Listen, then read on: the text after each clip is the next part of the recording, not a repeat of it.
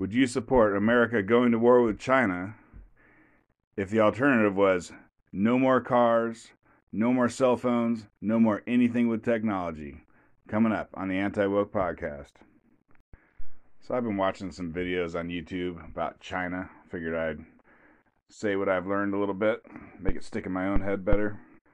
So one video was kind of talking about how General Xi, he's the guy who's in charge right now, is not a good guy. And they go over the history of China, and basically what it was is there was a revolution with Chairman Mao. You probably heard of that. And he was a communist, and he won. And then what he created was the People's Republic of China, PROC. And then the people he was fighting was kind of like the dynasty, the centuries-old dynasty people. And they split off and became the ROC, the Republic of China. And they went and lived on Taiwan after they lost. And so to this day, those countries have never signed a treaty or a truce or whatever. So there's still a civil war going on, officially anyways, in China, and has been going on for, 50, 70 years. So Chairman Mao, I think, he's famous for, at least to me, when I think of him, he's the guy who turned China communist and took over the whole place. And he also had some stupid communist ideas that killed, I don't know what it was, like almost 50 million people starved to death, which is like more than any other Stalin, whoever. Like no one killed more people than Chairman Mao. And of course, he killed his own people. And then after him was a guy named Deng Xiaoping, and I think he was whatever. He didn't think starving people to death was a good idea, and so he kind of started capitalism. They don't call it exactly capitalism. I forget what they call it, but you could start your own little business. You could get this job or quit that job and go to another job. So he kind of started that stuff. And then after him, and he was in there a long time. And then after him was a guy named Zhang, which I don't even remember him. But anyways, he was the guy who really did the capitalism stuff. So, when you think of now of China as a superpower when it comes to money, it happened under Zhang. And then maybe like 10 years ago, this Xi guy took over. And at least according to the video I was watching, like Xi is more like Mao. So you had Mao, who just super communist, killed all his enemies.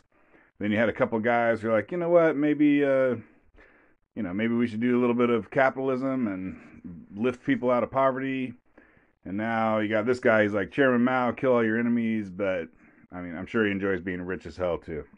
And kind of the point of this video I was watching, I was going through the history, is that there's this COVID lockdown going on in the city of Shanghai, which is like, 25 million people. It's bigger than any city in America. And Shanghai, I knew this before, but Shanghai is like the Paris of China. Hong Kong is special because the British had it for a long time. But Shanghai was always the best one. Like Beijing is the Washington, D.C. of China. And then Shanghai is like the San Francisco or the New York. It's like the fancy, highfalutin, rich people, wearing designer clothing and driving fancy cars and whatever. I guess basically Shanghai has always been kind of separate from the rest of China. And they're more Western. Like they just act more Western. I think they conduct more business with Western places. Just they've always been more Western, and the rest of China is more, whatever the version of redneck is for China. And so General Xi has Shanghai down on a crazy COVID lockdown. There's like videos of like people having like their doors welded shut so they can't leave, and people like skyscrapers or whatever, giant apartment complexes with people like going to their balconies and screaming. And I think people starving also. And so I have no idea on the truthfulness of this, but this guy gave various reasons why they might be doing this terrible lockdown to Shanghai. And one of them was just they messed up. The other one might be, they started this lockdown idea a couple years ago, and once in China, you start something, you don't stop because you lose what's called face. And the third one is that because Shanghai just isn't like the rest of China, it's also where Zhang, I don't even know how to say it, Jiang, Zhang came from. So the previous guy came from Zhang, and all his buddies are the ones who are in power in Shanghai.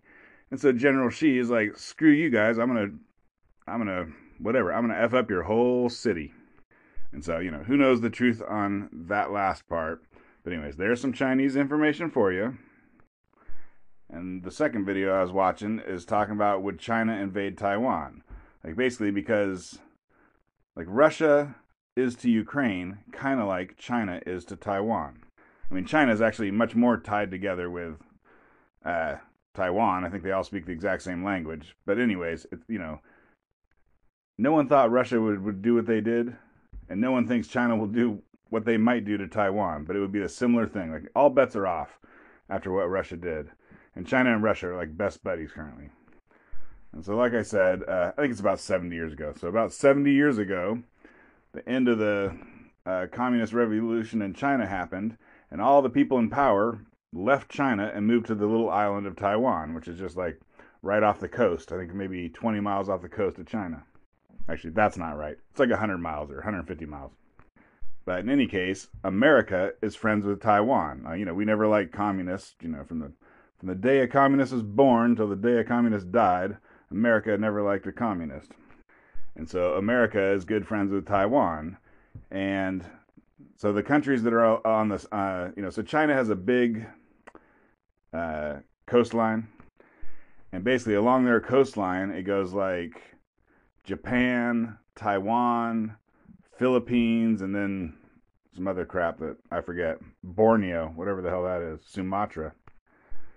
But so I think America is not putting naval bases or whatever in Borneo and Sumatra, and it's farther away from China, so just forget about them. But basically, what America has done is they put like military bases all along China's coastline. Like Japan is full of naval bases. Philippines is full of naval bases, and I think Taiwan.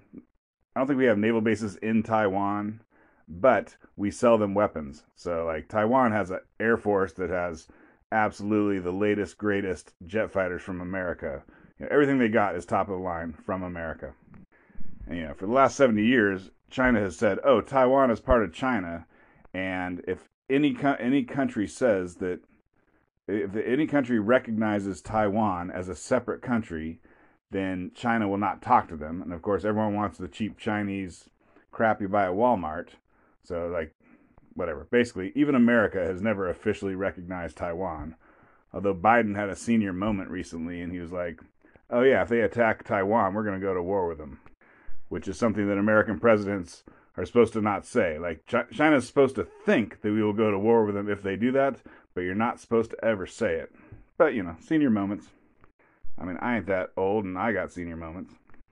So the interesting thing is chips. I'll talk about chips here in a second. But so Taiwan is this big island that's off the coast of China, but Taiwan owns a bunch of little islands that are even closer to China.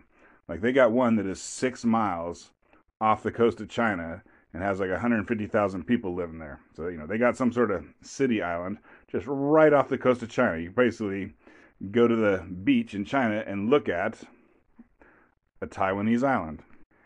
And so this video I was watching, they're like, are they going to just straight up invade Taiwan? Just it's very hard. Basically, Russia has it easy because they're going across the land. They got a land border with Ukraine, and you just put all you drive your tanks up to the border, and then when you want to attack, you just drive them right over the border. But China is going to have to do it with boats, and it's a lot harder to, I don't know, I guess attack a beach than it is to just drive your tank over a field. I mean, it makes sense to me. I don't know. I should go watch some old World War II movie and see why people got shot up so bad at D-Day and whatnot. But in any case, I guess this guy is saying, like, you don't have to attack Taiwan right off the bat. You could attack, like, this thing that's only 6 miles off the coast of China and has 150,000 Taiwanese people. And there's a bunch of other little islands that are close to China. So, they don't have to attack the big island right off the bat. They could just start doing little ones, kind of inching up and maybe trying to force Taiwan to give in, or diplomacy, or who knows what. So that's the history and the military and what's going on with the government. I mean, sort of my best attempt at it. But let's talk about the chips. But first off, I like to say that I like to work with my hands. I like to weld. I like to work with steel the most, but also wood. And I buy a lot of my tools, because tools are expensive, at garage sales. And if I ever see a tool that says made in Taiwan, I'm like, sweet, because Taiwan makes good tools. I've got a floor standing drill press, a drill press that's like 6 feet tall. The base is on the floor. It doesn't go on a workbench. It's a floor standing one, and it's made in Taiwan, and it's freaking awesome. And it's from like the 80s. But apparently, I guess building tools and whatnot in the 80s set up Taiwan to learn how to do manufacturing, and now they make computer chips. So the entire world is dependent on the computer chips made by Taiwan. They've got this company, it's called the Taiwan Semiconductor Manufacturing Company, TSMC. And so, if I told you that America shipped all its chip jobs over to Taiwan, you wouldn't be surprised, right? I mean, I wouldn't be. Yeah, we got rid of our good manufacturing jobs and sent them to some other country. But the thing is China can't make their own chips either. So like every country in the whole world is dependent basically on Taiwan, and pretty much just dependent on this one company. And so making these chips is like nanotechnology, right? A nanometer, right? A billionth of a meter. Very small stuff, high tech, blah blah. And so how good your chip is how small the number of nanometers it is. I guess whatever. You're making your chip on a more nanotechnology scale. Anyways, let's put it this way. So currently, 10 nanometer chips is the best thing in the world. And there's some, I guess U.S., China, maybe India or Japan, like they can make maybe 20 nanometer chips. But that's big. That's slow. That's old technology. It's stupid. And so the only place in the world that makes the 10 nanometer stuff is Taiwan. And if you heard about how you can't buy a new car, it's because there's a shortage. Taiwan is not currently able to make enough chips for whatever, again, because of COVID or blah, blah. And so, if you can't get the chips from Taiwan, then the entire American auto industry has to stop. Just for instance, just to show you how important these chips are. You probably can't buy a cell phone ever again. Like if Taiwan stopped making chips, it'd probably take 2 to 5 years for other countries to get their act in gear. And for 2 to 5 years, you couldn't buy a car, you couldn't buy a cell phone. I mean, basically, you couldn't buy any modern technology that requires a chip. And the federal government in America, and I'm sure China's doing the same, is trying to ramp up their own chip making facilities, and they're spending many billions of dollars on it. I mean, we'll see how that goes.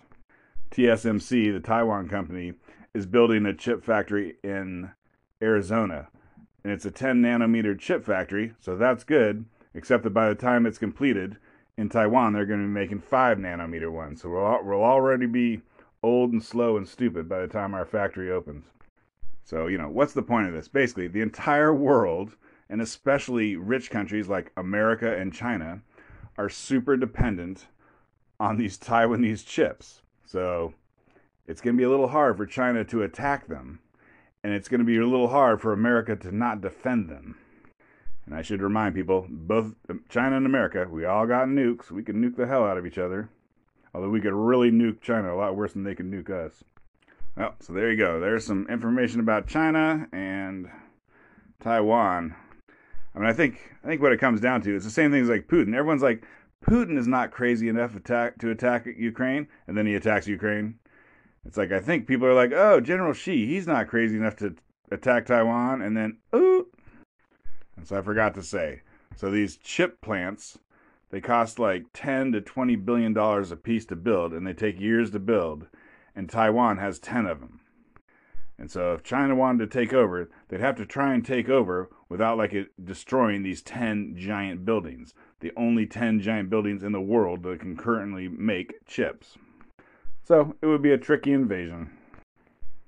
Didn't finish watching the video, so I'm just stealing more information.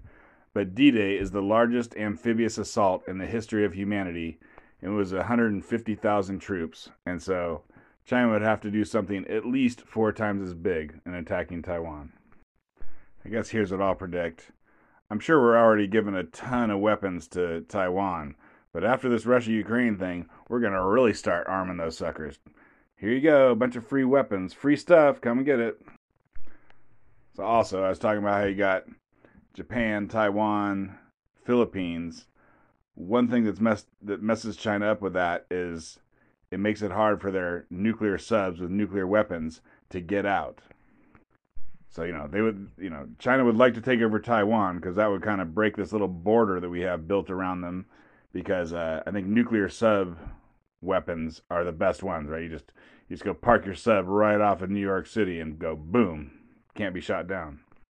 And then the other thing is like this Ukraine Russia thing. Like America go in there with their airplanes and just destroy Russia, like probably in 12 hours, just destroy every single tank and every single thing they got, right? But we can't do it because of the nukes.